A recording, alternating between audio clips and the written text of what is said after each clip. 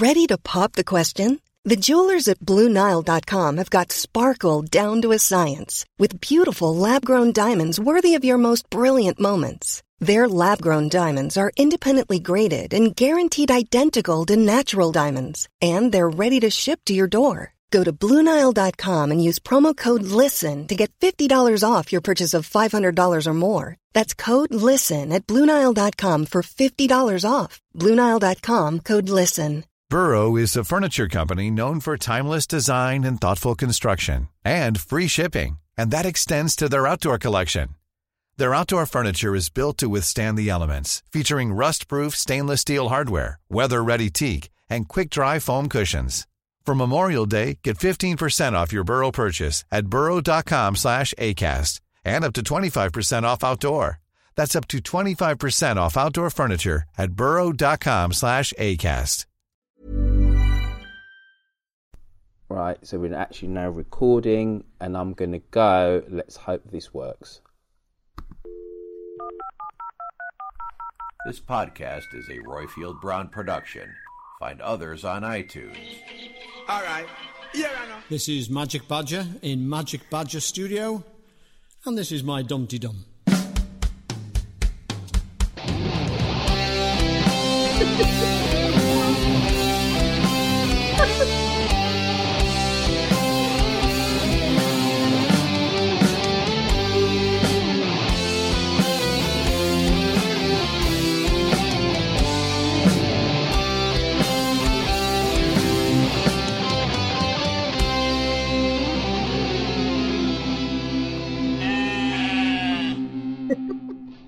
This is Dumpty Dum, the show about the reality docudrama that is centred on Ambridge in the heart of the Midlands. I'm the cow hoof that is Royfield Brown, and with me I have the kick in the mush that is Lucy Freeman. And the last part of Pip's face, like a bag of spanners, folks, is you. Now, this week's Dumpty Dum was by Magic Badger, and what a performance. That was awesome. Rock out. It was like he had Prince in there with him. Absolutely, absolutely. Dredged Prince up from the dead, and Jimi Hendrix. It was all of those.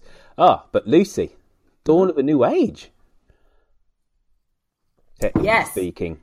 Very exciting. It's only taken us 3 goes to get this far. Shut up. But Lucy, right, if somebody wants to rock out with Prince and Jimi Hendrix, or maybe rap with, sing along with Beyonce, send us in a Dumpty Dum, how can they do that? If you would like to sing us a Dumpty Dum, leave us a plot prediction, or, there's nothing there, or try out some new software and it'd be so exciting that you forget to write the joke that goes in this bit, then call us on 0203 031 3105 or leave us a message on SpeakPipe. Thanks to Cosmo for his podcast roundups, and for doing the Dumpty Dogs, Shambridge for her voices, and to Derek for the Lone in the Back Bedroom. Derek is very disappointed this week as he bought a Charlie Dimmock DVD called Handling Your Overgrown Bush, but it turned out to be Charlie struggling with a huge Wigila. That actually made me laugh. Well done. If you didn't already notice. On this week's episode, we'll call from Titian. Oh, I love you, Titian. Hello, Rachel, who wants to know when Lillian started not liking socialising. Glyn, who's glad Helen is back. Couldn't disagree with you more there, Glyn. Debs, who's worried about Lillian, and Magic Badger, who can foresee the return of Charlie. Before all of that, it's Lucy V Freeman's Week in Ambridge.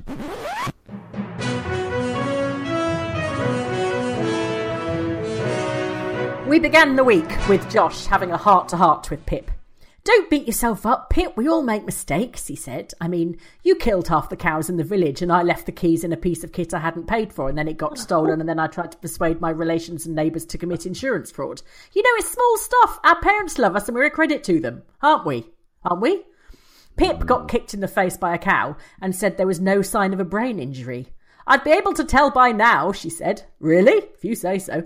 As a result, Josh couldn't play cricket and Jolene had to manage with 2 slips and a short leg, which must have made it look really peculiar. They sent Anisha in first to try and blind the opposing team, and then it all got hugely tense. Jolene caught the ball after the Darrington batsman skied it. The crowd went wild and they lost. Josh and Eddie had a lovely day out at a used farm machinery sale. Used farm machinery is in sample sizes and is just like new farm machinery, except it's a bit whiffy under the armpits. But if you give it a good go and a hot wash, it's like new. Over at Bridge Farm, Justin and Lillian bumped into Ruth, who was talking about their impending nuptials. "You're having quite a big one, aren't you?" said Ruth. "No, it's only Justin," said Lillian sadly.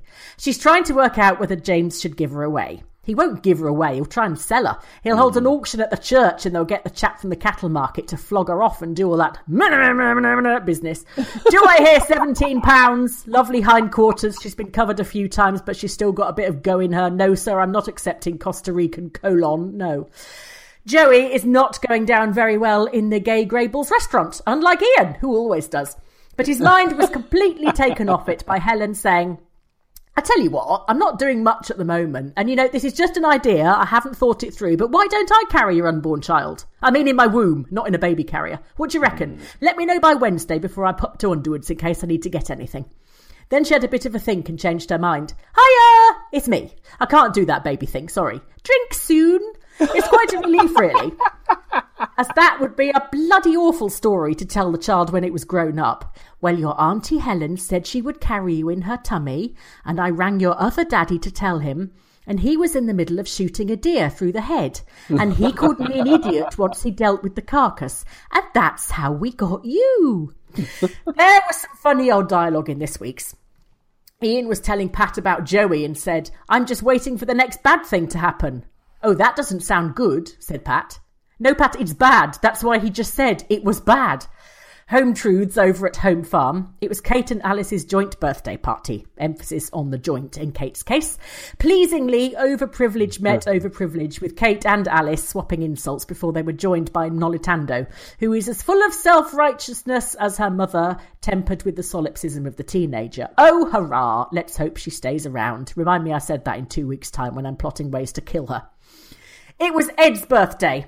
Emma gave him a burst balloon and a pot to put it in, and Kira gave him a thistle. Then Emma felt sorry for him. She said, "We've all got to have something to aim for, haven't we?" He said, "Yeah, I aimed at Will's dog and look where that got me." Then she gave in and said, "Oh, all right then, tell you what, you can stick a syringe up a sheep's fanny 3 times. No more though, all right, love?" Tobes popped round to inspect Pip's bruises. She was a bit embarrassed, but he said, "I've always taken you as you are," bending over the cattle trough, halfway up a step ladder, etc. We had a tour of the Bridget Riley exhibition with Justin and Lillian. Justin got a bit tired of it because Lillian wouldn't let him join all the dots up, and she suggested going on honeymoon to Rajasthan, but he was worried about the begging. "Oh, she'll stop begging if you just give in, Justin." Justin is being very, very nice to Lillian, and coincidentally thinks it might make things a bit easier for her if he took control of all the boring admin stuff in her life. Business, houses, savings accounts. Then she can really concentrate on the important stuff, like save the sodding date cards. Justin said if they joined forces, they'd be stronger together. Yes, Justin, I think you'll find that's a Hillary Clinton slogan. And Lillian, if ever you needed a metaphor about signing up to something and ending up with the wrong bloke who turns out to be a fantasizing psychopath, I cannot think of a better metaphor. The end. Oh, that's a classic. Well done, you. You need to write more when you're off your tits on cough medicine. Really. Because that was bad, loose and dangerous, Lucy. Well done. Can I just clarify? I was not off my tits, as Roifield so eloquently put it. But I had an extremely high temperature and was slightly doolally. That's what was going on. Yes. Yeah. Where I'm from, that's called being off your tits. So if you do lally. And I forgot. I need to apologise to the caller-inners. Mm-hmm. I found out how to cut all the calls at 2 minutes, so that's what I've done. Only I didn't tell anyone. I forgot to say. Well, you know what? I don't know how you managed to do that. I didn't even know you could do that. I know. I went into settings and had a fertile around, and I found it. I thought I shall have a bit of that, so I did it. And then I thought I must tell Roifield, and then it went completely out of my head. I did it ages ago. Well, here's the thing, right? Because everybody was saying to me, it's gone down to 2 minutes. And I nearly complained to the people who host, because that's a different price plan. That's a cheaper one. Oh, no! Is it? Yes. Oh, I'm sorry. More expensive or less? No, less expensive. Oh, good. That's all right then. Well, yeah. So Win-win. anyway, yeah. But it means that when Millie and... yeah, she got a bit of a shock, I think. I'm sorry, Millie Bell. You had to go rattling through 100 miles an hour. Sorry. But anyway, all's well that ends well. So now we know. Yes. Lucy, blame Lucy. Yeah, so, Luce, just before we go into the caller in, what were your highlights of the last 7 days in Ambridge? I thought... I agree. Yes, I'm going to just say lots of things that everyone else is going to say later on. I very much... Well, I got slightly annoyed by the patronising... Yes, women have saved the cricket team. We would not have a cricket team if it were not for women. Hurrah for women! Which got a bit tedious, I have to say. Especially as Jolene was the only one we heard. You're never happy. I know. I'm never sorry. happy. What else did I like? Just whilst we were on the cricket, I actually enjoyed having detail about the cricket because we don't normally have that. And if we had it every Sunday when there's a cricket match, it'd become, wearisome and tiresome so fast. But to have a little bit of detail in terms of well, such and such is on the. Silly mid off and such and such is on the boundary. We're going to whack Jolene out there because she's rubbish and whatever. But she did actually then catch the ball. I actually thought it was actually quite good, and I like the fact that they still lost. So it wasn't as if the women came to save the day and to make them win the championship. But the team they just didn't lose it as catastrophically as they would have done without the women. Yeah. Exactly. So I thought that was a nice touch. Anyway, as you were, I very much enjoyed. Kate's birthday party. Well, and I know... Apart from the arrival of Nolitando, which got right on my wick. But she's got to be there. She's an interesting character to have there. Well, there should have been more. But I know that Titian talks about that later on. And I'd go so far as to say I was slightly let down because I thought there was going to be more. But I do like the little bit of argy-bargy between her, Kate, and Alice. I'm loving that. Yeah, love a little bit of sibling rivalry, and I love the way that they both call each other selfish, and they're both unbelievably blind to their own kind of failings and how completely massively overindulged they both are. Yeah, absolutely. So Pip getting hit in the mush. Well, is that going to rearrange facial features for the better, or what does that mean? What does that actually mean, Lucy, in terms of pushing the story on? I don't know. I think it was just a way of Rex of showing that Toby liked her just because of who she was, rather than what she looks like. Whereas old what's her face? What was her name? The one that was the sound effect of the wheels spinning and the door banging. Yeah. I don't know. Yeah, Kit Kat or something. She was all about the looks, and he said, I just like you, and and they sort of got quite friendly, despite the fact that her nose was just under her left ear. So I thought that was quite sweet, really. Yeah, as you said, I am worryingly warming to Toby and Pip. It happens to all of us. I know, you started it. You planted the idea in my head, you git. Well, it's not me. I think you find out as script writers, Lucy. Right, they actually plot these things out. They manipulate us. We were mere marionettes, at the end of their plot devices, really. But also, what I did like about that was you saw a level of warmth and concern between Pip and Josh. That actually they're not just warring siblings. Yeah. He rallied to the cause, etc., etc. And you've seen that play out in the subsequent week, where they have asides to each other, which I thought was good. Oh, can I just say as well? If you must, there are two things I want to say. Firstly, I like many siblings, they actually get on fine when the parent isn't in the room. Okay. And I think anybody that has got siblings or has got if you've got more than one child, basically, you will know that their behaviour to each other is much, much nicer than when you're there. And then it goes all wrong. And I think there's such a sort of a squabbling for attention between the Archer children. That's what you hear, so that you hear them being genuine when they're nice to each other. I can hear a lot of kind of back chat on this. Well, I heard myself once, right? No, I can't hear me. I can hear someone else. Really? It's like a crossed line in the 1970s. I must admit, I can't. But I did hear myself once, and I just turned myself down in the headphones a little. Oh, okay, maybe it's that. And also, we are recording this, because I was late, for which I apologise, on the day that Theresa May gave her barnstorming speech to the leadership at the Tory party conference. And one of our listeners retweeted somebody called Cakey Doo on the Twitters, who did this little poem.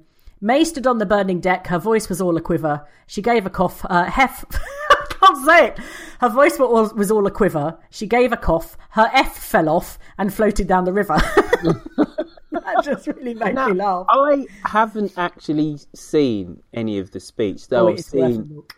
But it was a disaster and a half, by all accounts. Yeah, if you enjoy the day-to-day or the thick of it, that's basically what it was like. Wow! If you and really letters fell off the back of the. Yeah, it went for everybody, and then it changed to or everybody halfway through. The F fell off. Somebody handed her a P45. That pillock Lee Nelson, the character Lee Nelson, came in dressed as a spad, and he rushed up to the front and handed her this P45, and then he got hustled out of the building. He's been arrested, breach of the peace. Yeah, it is staggering. He was able to get so close to her. That's quite worrying. The fact that all you need to be is a white bloke with a lanyard and you'll get in. Is quite worrying. Talking about white blokes and privilege, Josh, how do you feel? This Del Boy Trotter impression. Yeah. Quad bikes. Now, I had a slightly different take that actually he's just been businesslike. He's got his orders, right, and now he's going to fulfill the orders by actually buying the stuff, so he knows the money's there. But the reaction on the Twitters was that he was worse than Del Boy Trotter. Now, yes, he is. In terms of potentially wanting to commit fraud, not potentially, actually wanting to commit fraud, that's wrong. But actually, what he was doing was actually really pretty smart. I think we have a big. I think in America he'd be lauded for being entrepreneurial, and here he is loathed for being a cocky little shite. I think there's it's two sides of the same coin. Well, no, I think I think you're onto something, but I don't think it's the whole picture. Because number one, to be able to, there's a demand for something. I will go and get the product which is in demand. I do not want to have it sat on a shelf or in a garage depreciating and whatever. As soon as you say you want it, I'll go find it. That's smart. Yeah. Full stop. Yeah. His attitude, because it's not holding stock. Exactly. His attitude is all wrong, and he's a cocky little shit. Yeah. Because the way he's kind of speaking to people and stuff is completely and utterly wrong and whatever. However, what he's doing is really smart. And I kind of got the impression people saying, oh, this is really spiv behaviour. No, it's not. It's pretty smart behaviour. Yeah. However, he is a cocky little spiv. But it's also the way he's talking to Toby, the way he's talking to Rex. Yeah. He says, how are you? Right, anyway, can you go and do this for me? It's sort of very offhand, and people won't want to work for him. But then, it's Adam said in this week, he said you don't have to be liked to be a good boss, and I think you need to be respected, and nobody respects somebody that's just rude and indifferent to them, and that's what he is. He's just self-obsessed, but he's kind of panicky because he's so terrified that he's going to get this wrong, and be humiliated in front of his sister, humiliated in front of his parents, that half of the very rapid decisions he makes are driven out of sort of panic. And then he kind of just makes a decision and then thinks, oh shit, and then has to sort of backfill frantically and then the silly decisions come in. Then the dodgy tactics come in. Yeah. All right. Have we filled enough now? Yeah. Awesome. Right, now it's time for a bit of this then. Oh.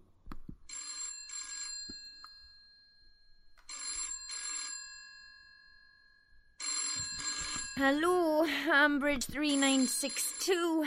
Who's first, Lucy? Why is the phone still ringing when she's answered?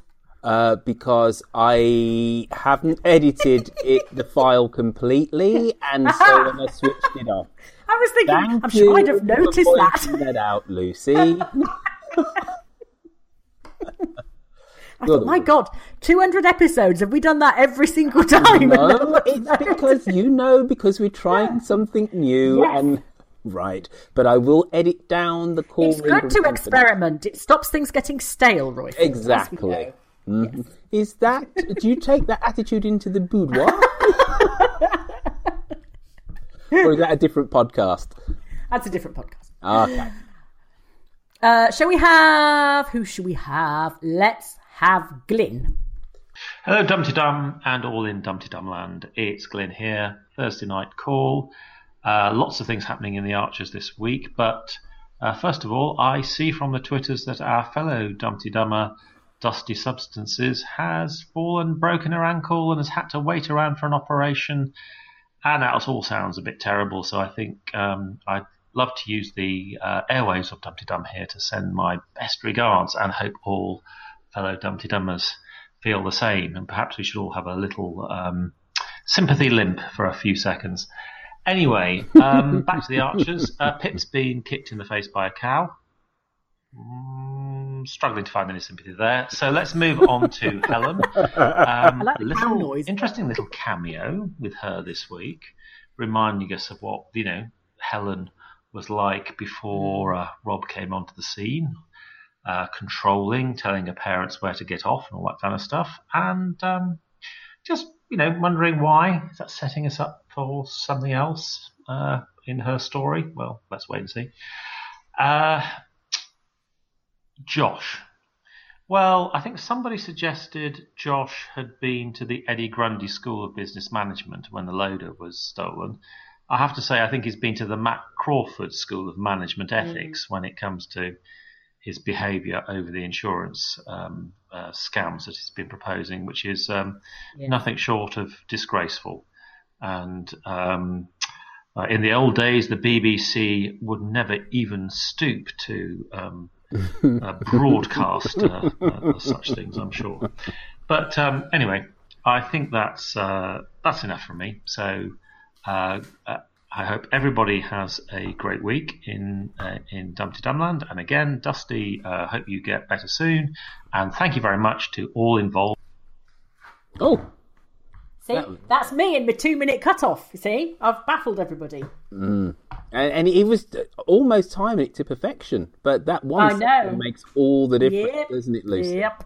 All right. Oh yes. Get better next week, Glyn. Come on, pull your socks up, sir. And get well soon, Dusty. Hop along, Substances. Yeah, I love the limp in sympathy. Yeah. The limpathy simp. Yeah. That's what we need. That's it. Simp. Well done. I think, though, that when Eddie pointed out to Josh, he said that's the kind of thing you can get banged up for. Josh suddenly went, "What, prison? Oh, well, no, but I didn't say anything then." And I just genuinely think he doesn't know. I think he's incredibly naive. Can I let you into a little family secret, Lucy? Yes. Right. It's the 1970s. Picture a little black family in Birmingham wearing bell-bottom trousers and having big afros. It's the 1970s, right? Okay. And my mum and dad I'm picturing the Jackson 5 now, but anyway. Well, Jackson 3 or the Brown 3 is what we were. So we had this little semi-detached house. It was next to a gully, right? So there's a little driveway next to our house. Now, my parents realised after we were broken in by the second time that we're prone to be broken into because people could just drive their car to the side of the house, then round the back, jump over the fence. First time this happened, I'm about 6. I remember it vividly. We come home from visiting an aunt and the house has just been ransacked. We go upstairs, my mum's jewellery is everywhere. And I remember saying, Glenn, they've gone through my jewellery. And I never got my mum crying her eyes out. It was horrible. Happened again about 2 years later. Broken into. And I can remember the tread marks on the kitchen worktop surface where somebody gone in through the window. The third time it happened, Luce, right? No tears, no histrionics from my parents. Right. Right. Now, you kind of know where this is going. I'm getting it. Yeah. No histrionics at all. My dad did a recce of every room of the house and said, right, they haven't taken a thing. They've obviously just been disturbed. He said, son, get the speaker boxes in the attic. Everything of value is going into the attic. Right? Yeah. And then he called the police. And he said, we've been cleaned out. Lucy, I've never been so nervous as a little 10-year-old sat on that settee when my dad was lying through his teeth, right? And the police officers, a man and a woman, as clear as day, 38 years later, I can see them in front of me. And she had a little notepad. And, so, Mr. Brown, what has been taken? He said, me speakers and me stereo system is gone, officer. We've been cleaned out. I have Scotland with the goods. And I was there quivering and shaking. You know, he should have turned to me and said, what's gone? And I said, he's lying, it's all upstairs. I was so scared, Lucy. Right. And then 20 minutes, they went, and my dad went, right, get everything down now, son. Come on. Right. And wow. Right. So, don't get me wrong. I'm not condoning insurance fraud. But my poor parents had been through the mill, right? That in hindsight, I understand what they did. I don't condone it. I'm not saying I would have done it.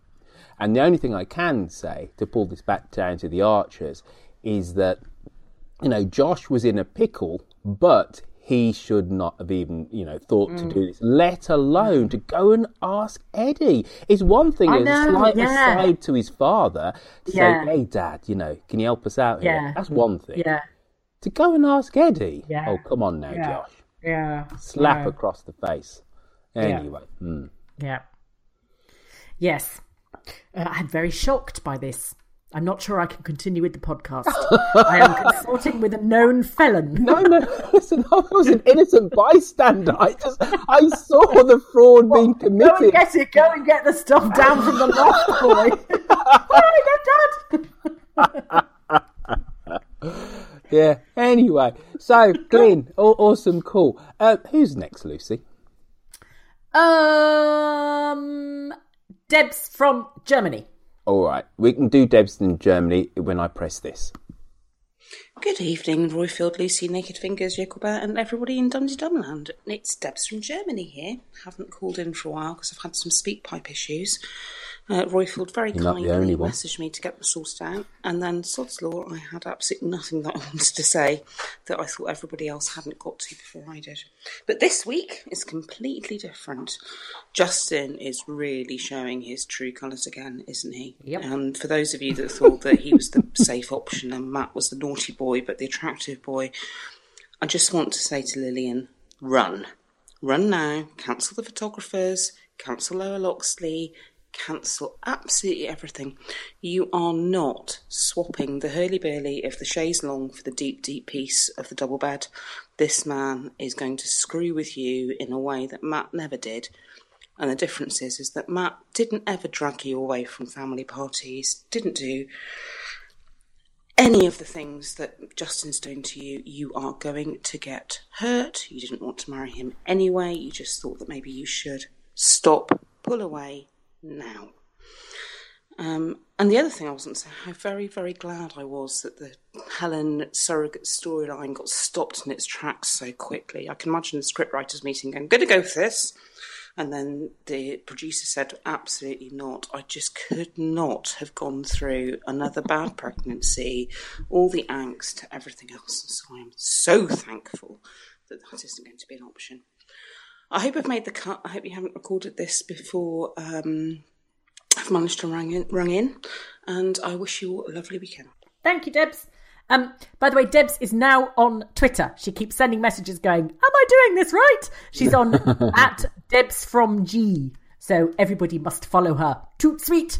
I could not agree more. If in that situation it had been Matt and Lillian at the boring business networking thing, Lillian getting a bit pissy boots and telling rude jokes, Matt would have told better jokes. He would not have said, for God's sake, you're embarrassing yourself. It's just horrible. And it really, really doesn't bode well if he's doing that already and they're not married yet. Ugh. Run, Lillian. I agree with Debs. Lucy, this is a common refrain from me, that The Archers has actually been the Helen Archer show for up until the end of the Rob storyline. It had been that way from, pre-Rob for at least 3 years beforehand. Since the birth of Henry, it's been the Helen Archer show. When she said she wanted to be the surrogate, and Pat went, what? Yeah. Right. I nearly... And 35,000 other people all went, what? Lucy, I nearly exploded. I nearly, seriously, bought myself a ticket to fly back to London just to pick it Broadcasting House. Seriously. I was horrified in... It isn't just the preposterousness of that as a storyline. I don't care for the character. Or more to the point, I don't hear anything significant from the character for the next 3 years. I really don't. Take a back seat. She's an amazing... Is it not enough that you're in Coronation Street settled for that? How many other soap operas do you want to be on? Even that thought did run through my mind. She's an amazing actor. And I don't want people to think that I'm disparaging her as a professional. It's because she's so bloody good. But we've just devoted so much time and energy and oxygen to this woman. I just really take a bloody backseat, right, for the next 3 years. I don't hear a peep out of her other than... But also, it's really interesting that it shows the kind of the laxity of the surrogacy, the legalities surrounding surrogacy. A woman that's just got off a manslaughter charge and has two children suffer, both of whom she nearly died with preeclampsia on both times, one of whom was the subject of an attempted abduction, could within a year be a surrogate for someone else. Well, this hadn't gone any further than her just kind of thinking about it. But still, I think it was genius of the scriptwriters to say, well, Helen being Helen and wanting to save everybody, she would hold her hand up and say, yeah, I could do that. But, but then she'd have a think about it and go, actually, no. Right. And how would it affect, her two other children? The fact that, mum can just give up a child and just, even if it not to strangers, admittedly, but to other members of the family. But seriously, I was so angry. Nothing has got me more angry in The Archers than that for 24 hours until she stood down. Oh, Jesus. Yeah. I was forming petitions. No, hi, Simmer. Oh, God. Yeah, I was going to do somebody a mischief. But anyway, so thank God that storyline did not come to pass. Yes, I think we all breathed a sigh of relief. Yeah. It was, I don't think I could have coped with Pat as well, clocking round her for another 9 months. Well, either, and all of that. I've discovered something.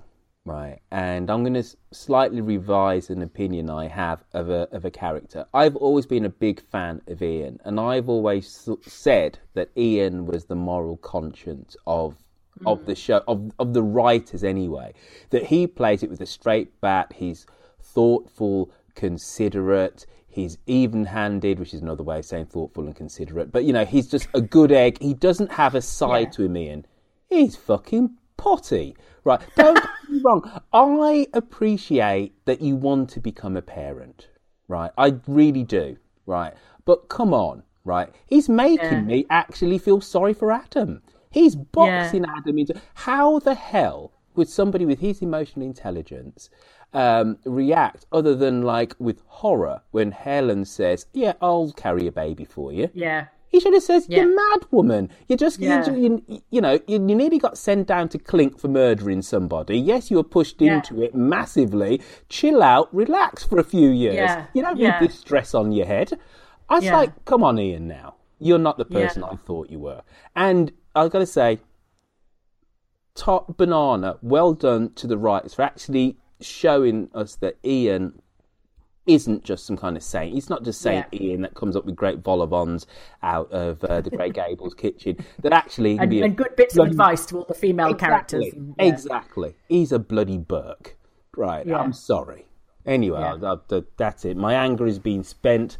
I'm chill out now. I feel spent, everybody. We can all relax. Yeah, the Buddhism can kick back in now. God, I was so angry. You can't swing from psychopath to Buddhist on a whim, It's not in the manual. Tishan, now. Hello, Tishan here. Haven't dialed in for ages, but there's so many fun things going on. I thought I'd give you a bit of waffle. I hope they bring back Lexi. I loved Roy having a bit of love interest with someone who didn't fire him. I was wondering, is it normal for multiple surrogates to approach couples? I mean, poor Adam, he probably thought it'd be safe to agree to what Ian wanted because they didn't think they'd bloody find one. I'm loving the comedy of Kate. My children have always given me such joy. And Adam's reply, have they? But I do feel really cheated that we didn't hear everybody's feedback at her birthday because I loved how badly she took it. It was brilliant. I wouldn't say Nolitondu. It's not me anymore. Reminds me of Johnny Vegas' drunk sister in Benidorm. I don't know if anyone else has noticed that. Since when does Lillian hate attending and arranging events? I think good on her for standing up for Justin, but it's a little bit out of character, even if she is cheesed off. I thought there was an interesting assertion of the word mistress into their awkward farewell as well.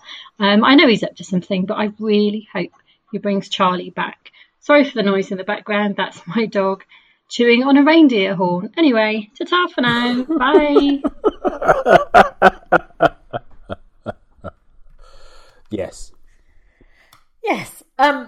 That party where people were wandering around saying, "Hello, would you like me to have your baby?" sounded like a kind of a really bizarre swingers party. Do you remember that one of my favourite Victoria Wood lines ever was when she was describing, she said, "I went to one of those car key parties once." She said, "I don't know who got my Fiat, but I was driving that Volvo for years." Anyway, so complete aside. Yes, that was an extremely bizarre, and if ever you wanted to put anybody off surrogacy, i.e. Adam, that would be the very way to do it. Take them to a party where, these women are wandering, and it's just bizarre. The whole thing was really peculiar. People they don't know, that they've met online. The whole thing was just really nuts. And yes, I completely agree. Lillian, did she only like those networking events, which are incredibly tedious, as we all know? Did she only like them because it enabled her to get close to Justin when he was sexy Justin, rather than quite boring Justin, which he is now? I've no idea. I don't quite... Sorry, I'm going to start again. I don't quite understand where this storyline is going, but I like where it's going. I like the fact that I don't quite understand what's going on. Yes, Justin, as a previous caller has said, is up to no good up there in Scotland or wherever the heck he's going, and he's definitely cooled, and he's becoming much more of a traditional man of that age and of that class in terms of how he sees his partner, shall we say, right? So he wants to now control her business and whatever. But her reaction to everything is interesting as well, and I don't quite understand, but I'm in for it, for the ride and for the journey. So I don't know. What do you reckon he's doing in Scotland? Do you think it is Charlie? I mean, I don't mean he's doing Charlie in Scotland. I mean, what, do coke? Justin's on. Do you think he'd speak faster if he was? I think. Because when he answered the phone, he said, "Is this a good time? This isn't a good time. So can you make this quick?" And if he was trying to sort of court Charlie back, he wouldn't use that tone to him. So does that mean that... No, he was always really brusque with Charlie, though, wasn't he? He was always offhand. He completely... In fact, he was so brusque that we started to think for a while that Charlie was his son or something. I did. Yes, me. Yes, I'll hold my hand up to that lunatic supposition. But anyway. Yeah, so we think it is. We think it is a Charlie Thomas thing, do we? I want it to be. I want it to be, because Charlie was a great character, and he put the cat amongst the pigeons with Adam and Ian. And as I said a couple of weeks ago, I just find them pair crushingly boring. And I know that is the point. I get the point. The point is, it's the first established gay couple in the village, and they're not going to play up to gay tropes. I get that, but God, let them just be interesting. You know, and I've always been a big Ian fan, but come on now. And this is actually not the device to do it, this storyline with the surrogacy, because we're all just kind of just rolling our eyes, and that's nothing which is, you know, it's nothing to do with homophobia. It's just the dynamic of them actually as a couple, as a team, actually doesn't really work. It doesn't, you know. No, it doesn't. You're right. Yeah, you know, and compare and contrast that with Pip and Toby, and we're all kind of we've understood what happened before in the past. He was a little bit you know, he seemed exciting. She kind of got with him. It was all a big mistake. He subconsciously used her. He didn't set out to use her, but he did. He relied upon her financially, etc., etc. He's now starting to realise the error of his ways, but he's making somewhat of a success of his business, and genuinely misses her. And you can kind of see that, and they're slowly kind of coming back together. Whereas this pair, even, you know, they had... they were still boring when they were shagging other people in car parks, weren't they? Exactly. That's exactly what I was about to say. Even when Ian was understandably upset that he'd discovered that Adam had gone off with Charlie, what real pathos or sympathy did we even really feel for him, other than, yes, your partner shouldn't have done that? Yeah. Do you know what I think part of the problem is? What? I think it's Adam's delivery. I think he gives everything this sort of film noir urgency, whatever it is. You know, when he says, "Are you coming in for breakfast, Dad?" "Well, hello, Adam. Are you coming in? Your mother's made some bacon sandwiches. You coming in for breakfast?" "Brian, I can't. I've got to get this thing done." You know, and you think, what? You're only changing a bloody tyre. Yeah, he does sound like a character. You know, I have to save the Western world from conspiracy, you know. You are right. And so there's nowhere to go when he does get really het up. He hasn't got another gear to go into, because everything is always like this. Everything's on a knife edge all the time. Yeah. And he's got his best British resolve to keep things going. And he is the archetypal male character who sighs. There's so many sighs to an aside, and you know. No, that's the John Finnemore thing, isn't it? Hello, man who sounds tired all the time. Hello, other man who sounds tired all the time. Yeah. But to be fair to the actor that plays Adam, whose name I do not recollect, so I do apologise to you, sir, if you are a listener of Dum Tee Dum. What I would say is that there have been some lighter moments in the character of Adam with Kate, which might actually be this week. I really can't remember, but you know that he can switch the character and the actor. Let's say the actor primarily can switch a gear and actually have the odd bit of comedy. And I think that is one of the reasons why we've never really taken to the character of Adam, because he's always been exasperated and with this border, just beneath the surface level of anger. Yeah. He's ready to kick off at Brian, isn't he? He's just exasperated at everybody all the time. Whereas just about every other character has those, as you said, has those other gears, and that other gear can be a bit of comedy. David can, there's his interaction with Kenton. It's comedic, right? Yeah. It isn't just him and Ruth playing it pretty straight and whatever. Every other character has some other person in the village who they react to, and it's just for laughs. Or at least laughs are there. Adam doesn't have that with anybody. And that's the reason why we just go, oh, it's Adam again. Yeah, yeah.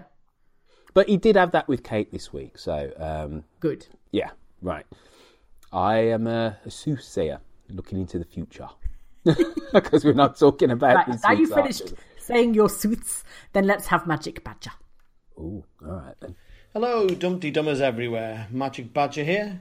Second time callering from Magic Badger Studio in New Brighton, aka the Scouse Riviera, with another round of wildly inaccurate plot predictions. Excellent. Okay, here we go. Along with everybody else, I've been bored stiff by the Adam and Ian baby saga.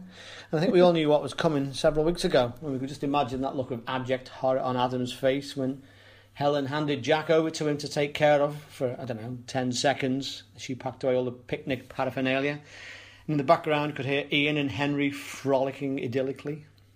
I do actually think they'll go through with it. They'll find a surrogate and end up acquiring a little cherub. But the trouble's going to come further down the line, I think. I'm guessing that the gestation period of a human baby and that of an industrial pig unit are roughly the same. And that's going to open the door for the return of Charlie Thomas as a manager of the new facility. And Adam, he just can't help himself.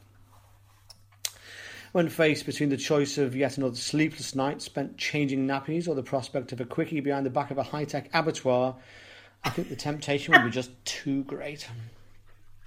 The summer's other dull as dishwater storyline, this affordable housing and Ed and Emma's whining about undeserving cases getting a house before they do. That might get a bit of a kick up the arse if Ursula were to come back to the village. She was a nasty piece of work, but her husband was worse, and if she somehow managed to do a Helen on him, but finished the job, she could come back, the grieving, impoverished widow, desperate to be closer to little Gideon. Sorry, Jack. And with the surprising success of Toby's Scruff Gin, I'm also looking forward to other Ambridge pets getting in on the act with some other domestic livestock sponsored products coming to the market. I don't know, maybe a Hilda Ogden flick knife would do well, and perhaps we'll eventually be able to go to B&Q and buy some commemorative Bartleby glue. That's all for now. Keep up the good work, everyone. Over and out. He's great. He's very funny. Which of us hasn't had a quickie behind a high-tech abattoir? Magic Badger. Don't be so bourgeois. You need to call in more often, sir. Go on. One of my favourite things was his pronunciation of the name Ursula. We've been calling her Ursula for ages, and he's just going with Ursula.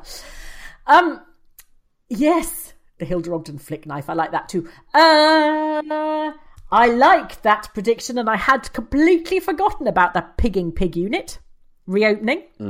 And you are quite right, and maybe that is what he's talking to Charlie about. Hoorah. Yes. Yeah. Well, yeah. We kind of foreshadowed a lot of what he said in terms of our response. Yes, we did, but he said it in a funnier way than we did, so that's fine. I think he should be hosting this show. That was a tour de force. That was a 2-minute guffaw-a-thon, sir. Well done. Oh, we've had an email from Maisie Jet with a plot prediction. Mm-hmm. She says, Ed and Emma talking AI being the way to profit from the Texel sheep. Soon, Emma will be persuading Ed to the benefit of AI. No, she means persuading Ed to benefit from AI, care of Ian and Adam to get the money they need for house. Appreciate this financial transaction cloaked in secrecy since illegal. Surrogate baby girl will fall in love with George Grundy, not realising that they are brother and sister. Hilarious consequences all round, she says. Question mark. Yes, all Sounds very a bit Thomas like Hardy. Again. It's Game of Thrones, isn't it? It does. It's Daenerys and Jon Snow. But I think the Emma, because Adam's always liked Emma. She needs money. They're not allowed to do it in this country, so there will be it will have to be cloaked in secrecy, as Maisie Jep says. But I think that's a cracking plot prediction, and actually would sort of give Ed and Emma that sort of lift that they need to sort themselves out. Bonkers. You can't be serious. No, I think that's what's going to happen. Well, if it happens, it's bonkers. Adam. Should you have a bet? Adam, for all of his, your incredibly dreariness, right? At least he's sane, right? Are you seriously going to say to a woman in a village of 80 people? There's only ever 80 characters in the Archers, right? Bring up this child not bring up this child. No, just date, this child for us, please. And it's just no. Surely, and people can tell me I'm wrong here, right? But successful surrogacy, you need distance between the person who births the child and the people who are going to bring it up. Physical distance, because otherwise it's just too confusing. Surely. Well, I don't know, but I do know that it's going to happen. Yeah, no, I really think it's going to happen. By the way, I do love the way that Ed talks about Texel sheep as if they're smack. He kind of says, "I can handle. I'll just do a couple of Texel sheep, Emma. Honestly, I can take Texel sheep, or I can leave them alone. It's just this one Texel sheep, Emma. No, Ed, we've been through this before.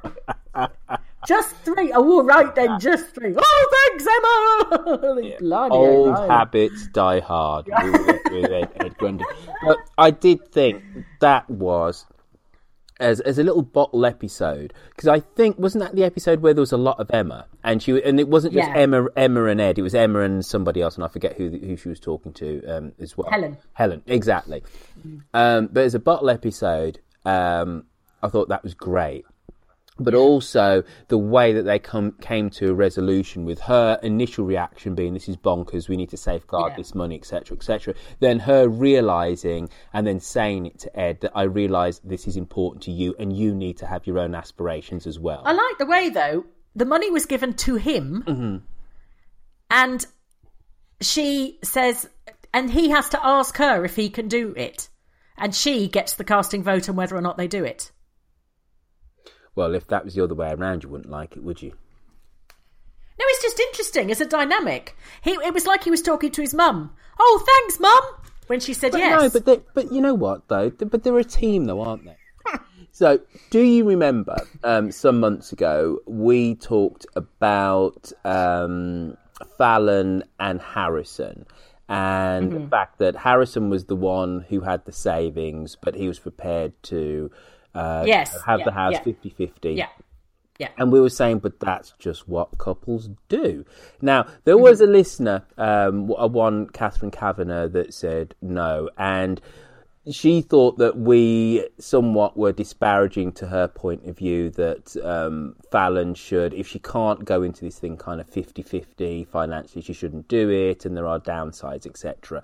And I'm sure probably legally there actually are, but primarily when you get married to somebody, we're not talking about just cohabiting, but married to somebody, not that legalities do not matter, but you don't do it thinking of the law, do you? You do it because you love this person and you want to share things with them and everything with them. So I think it was an astute observation of yours that she obviously, he is working, she's doing 3 jobs, they're bringing up these children, but she has the financial purse strings, and that isn't. Then she's always been so much more sensible than he is. I mean, I would trust Emma more than I'd trust. If I was going to 2 brothers and having babies by both of them, sensible. But no, I hear you. I hear you. If you were going to send somebody with your card to the cash machine with your PIN, would you send Ed or Emma? Well, depends if there's a Coke dealer next to the cash machine. You never see the cash. A textile dealer. He just got out with another fucking sheep. They ain't got no 20s, so I got you a sheep. Thanks, Ed. Right, so that's emails dealt with. We're coming to... All right, so now it's time for us to take a brief little sojourn and then come back the other side with some Millie Bell action. Oh, by the way, Lucy. Yeah. You know what I'm sipping on right now? Don't know. Well, it's not a fisherman's Camp friend. Coffee. Yes, Camp Coffee. There you go, Camp Coffee, because we're sending you a proposal for you to sponsor us. Yes, I haven't done that yet, have I? Sorry. Right, so Camp Coffee is the elixir of gods. Love it. It's black gold. Love Camp Coffee. I drink it 3 times a day, puts air on my chest and really clears... You haven't got any hair on your chest. You said that last week. Right, Lucy. Yeah, I'm just pimping the show for Camp Coffee so they'll sponsor us. All right. Right. Selling a little or a lot?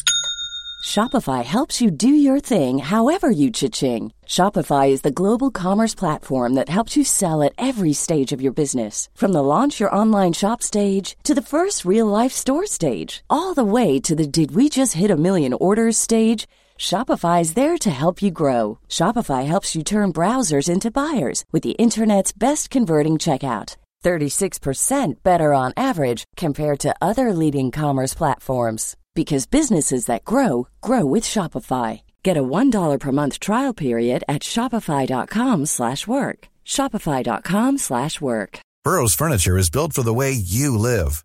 From ensuring easy assembly and disassembly to honoring highly requested new colors for their award-winning seating, they always have their customers in mind. Their modular seating is made out of durable materials to last and grow with you.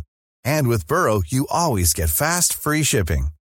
Get up to 60% off during Burrow's Memorial Day sale at burrow.com/ACAST. That's burrow.com/ACAST. burrow.com/ACAST. I'm Sandra, and I'm just the professional your small business was looking for. But you didn't hire me because you didn't use LinkedIn Jobs. LinkedIn has professionals you can't find anywhere else, including those who aren't actively looking for a new job, but might be open to the perfect role, like me. In a given month, over 70% of LinkedIn users don't visit other leading job sites. So if you're not looking on LinkedIn, you'll miss out on great candidates like Sandra. Start hiring professionals like a professional. Post your free job on linkedin.com/people today. Look what free speech has gotten you, right? And if free speech is going to bring a Hitler to power, are you still going to defend the rights of those people to speak? If you talk about the things that affect your daily life. The secret to being a good actor. I don't really care, actually, whether Britain remains Britain.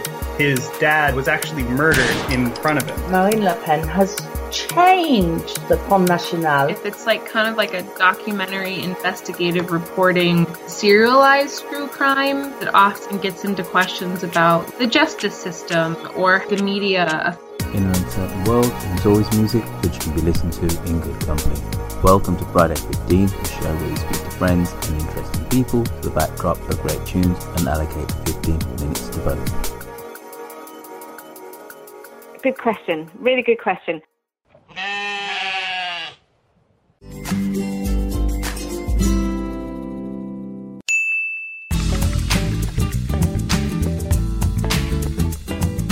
Bake Off is back on your TV this week, albeit on a new channel and with new presenters, so it's good to know there's one thing you can rely on, and that is Cat and Mim with their soggy bottoms. Go to iTunes or your podcatcher of choice. And remember, to get in contact with us, you can leave a voice message via SpeakPipe on the website or call 0203 031 3105. That's 0203 031 3105 to leave a message.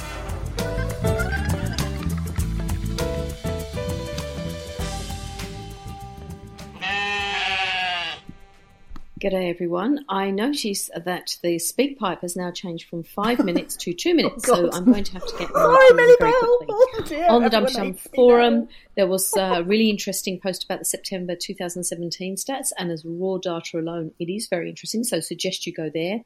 Discussions about Adam and Ian's bundle of blah, Pip and Toby, Lexi and Roy, and Team Dusty, Lindy Bots, and the Panto. So please go to dumptydum.com/forums. I'm going to have to go very quickly through Facebook this week, so I'm really sorry to all those people that I wanted to name in particular. But we talked about, I'll just tell you what we talked about, so you can jump onto Facebook if you'd like to join in.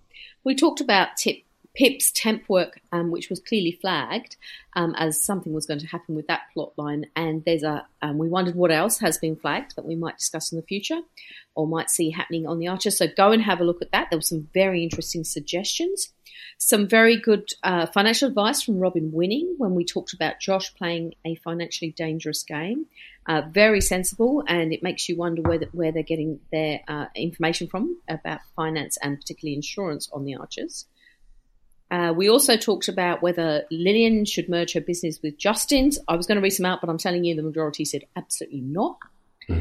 We also gave you the opportunity to give Kate some positive and critical feedback for her 40th, and there were some really funny ones on there, so suggest you get involved in that. We also talked about Emma, you're a star, Josh, you're a fly boy, and Pip Run, it's a trap.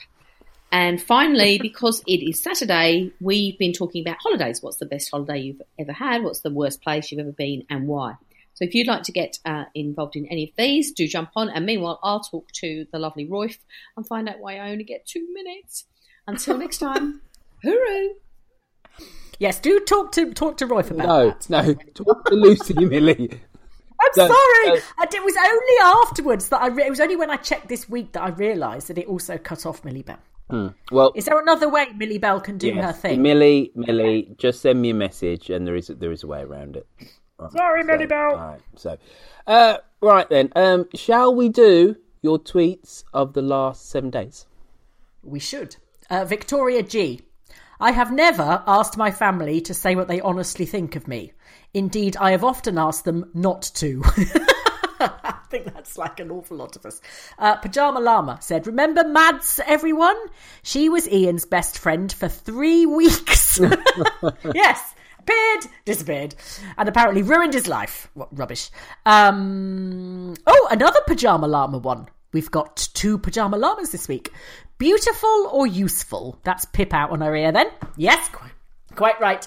And Ian and Sibel, during when Ed was talking about how all the tractor work had gone to Johnny, and you know, but everybody makes money except him.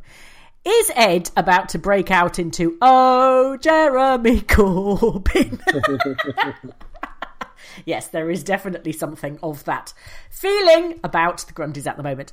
And Scarlet Sparrow 1 wins Tweet of the Week with, which village woman will be the surrogate? My bet is Emma. Ed can have a ram and Emma gets a deposit. Hey. Bon! Hey, they were some good tweets then. Right, let's wrap this Mama Jammer up. I'll do the bits that Lucy never puts in the show rundown. Dumdydum.com, go there, it's got a shop. Now, I know that I haven't really mentioned the shop in quite some time, but it's now time for us to dust off the shop, and I've said this before, I'm actually going to do it now. There's going to be many more Dumdydum goodies there for Christmas. Now, you're probably listening to this show vicariously because your partner, the headphones are so loud you can hear every word that I'm saying. So you're probably going, I bloody hate that Dumdydum. But I know that my partner, who's like probably gently snoring next to me, does, right, with the headphones on. Go on to our shop in time for Christmas. Go buy some swag. Yes. Yeah. So what Lucy's going to do, Lucy in the next week is going to come up with some pithy phrases, some jokes. Lucy's to-do list is getting noticeably longer. And then we're going to put them on mugs, cups, T-shirts, coasters, whatever.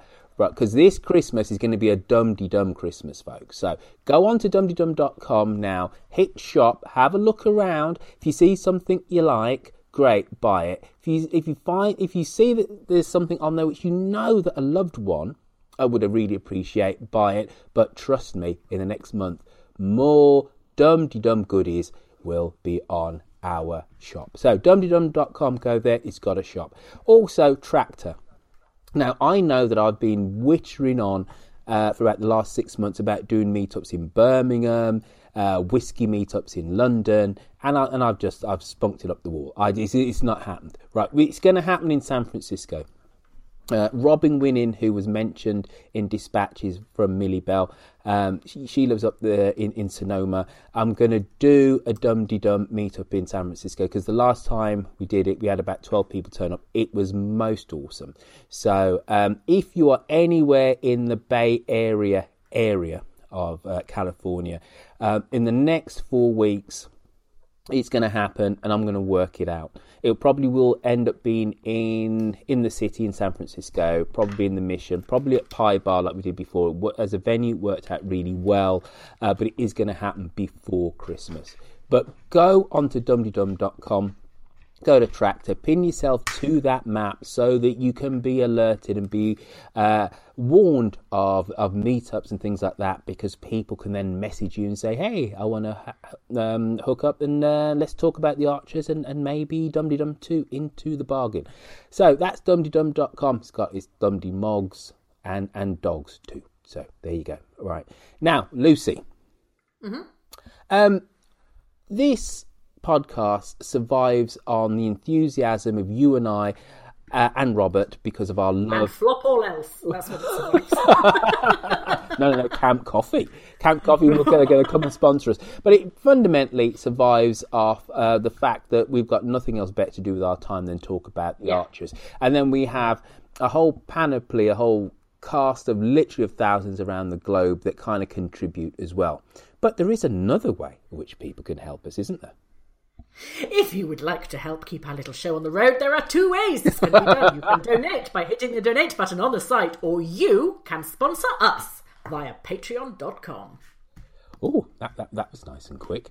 It's so quick that I hadn't even got to my little bit. Right, now remember, folks, to get in contact and get on the show, you can send us a voice message via SpeakPipe, which does work with the latest update of iOS, I've now been told. So go onto your phone and just hit that red tab on dumdedum.com, and then it turns your phone into a microphone and you can talk to us. You can leave us a caller in or a message, or if you're on some old crappy phone that doesn't have such like things like iOS or the latest version of Android, you can call us on 020303133105 to leave us a message the good old-fashioned way.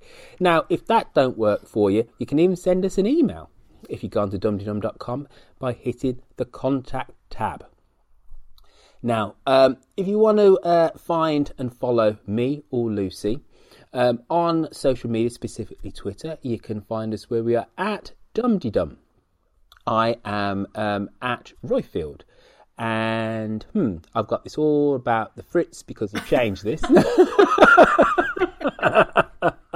But anyway, right. And then I am apparently at Naked Fingers. Yes. So there we are. Surprise for everybody.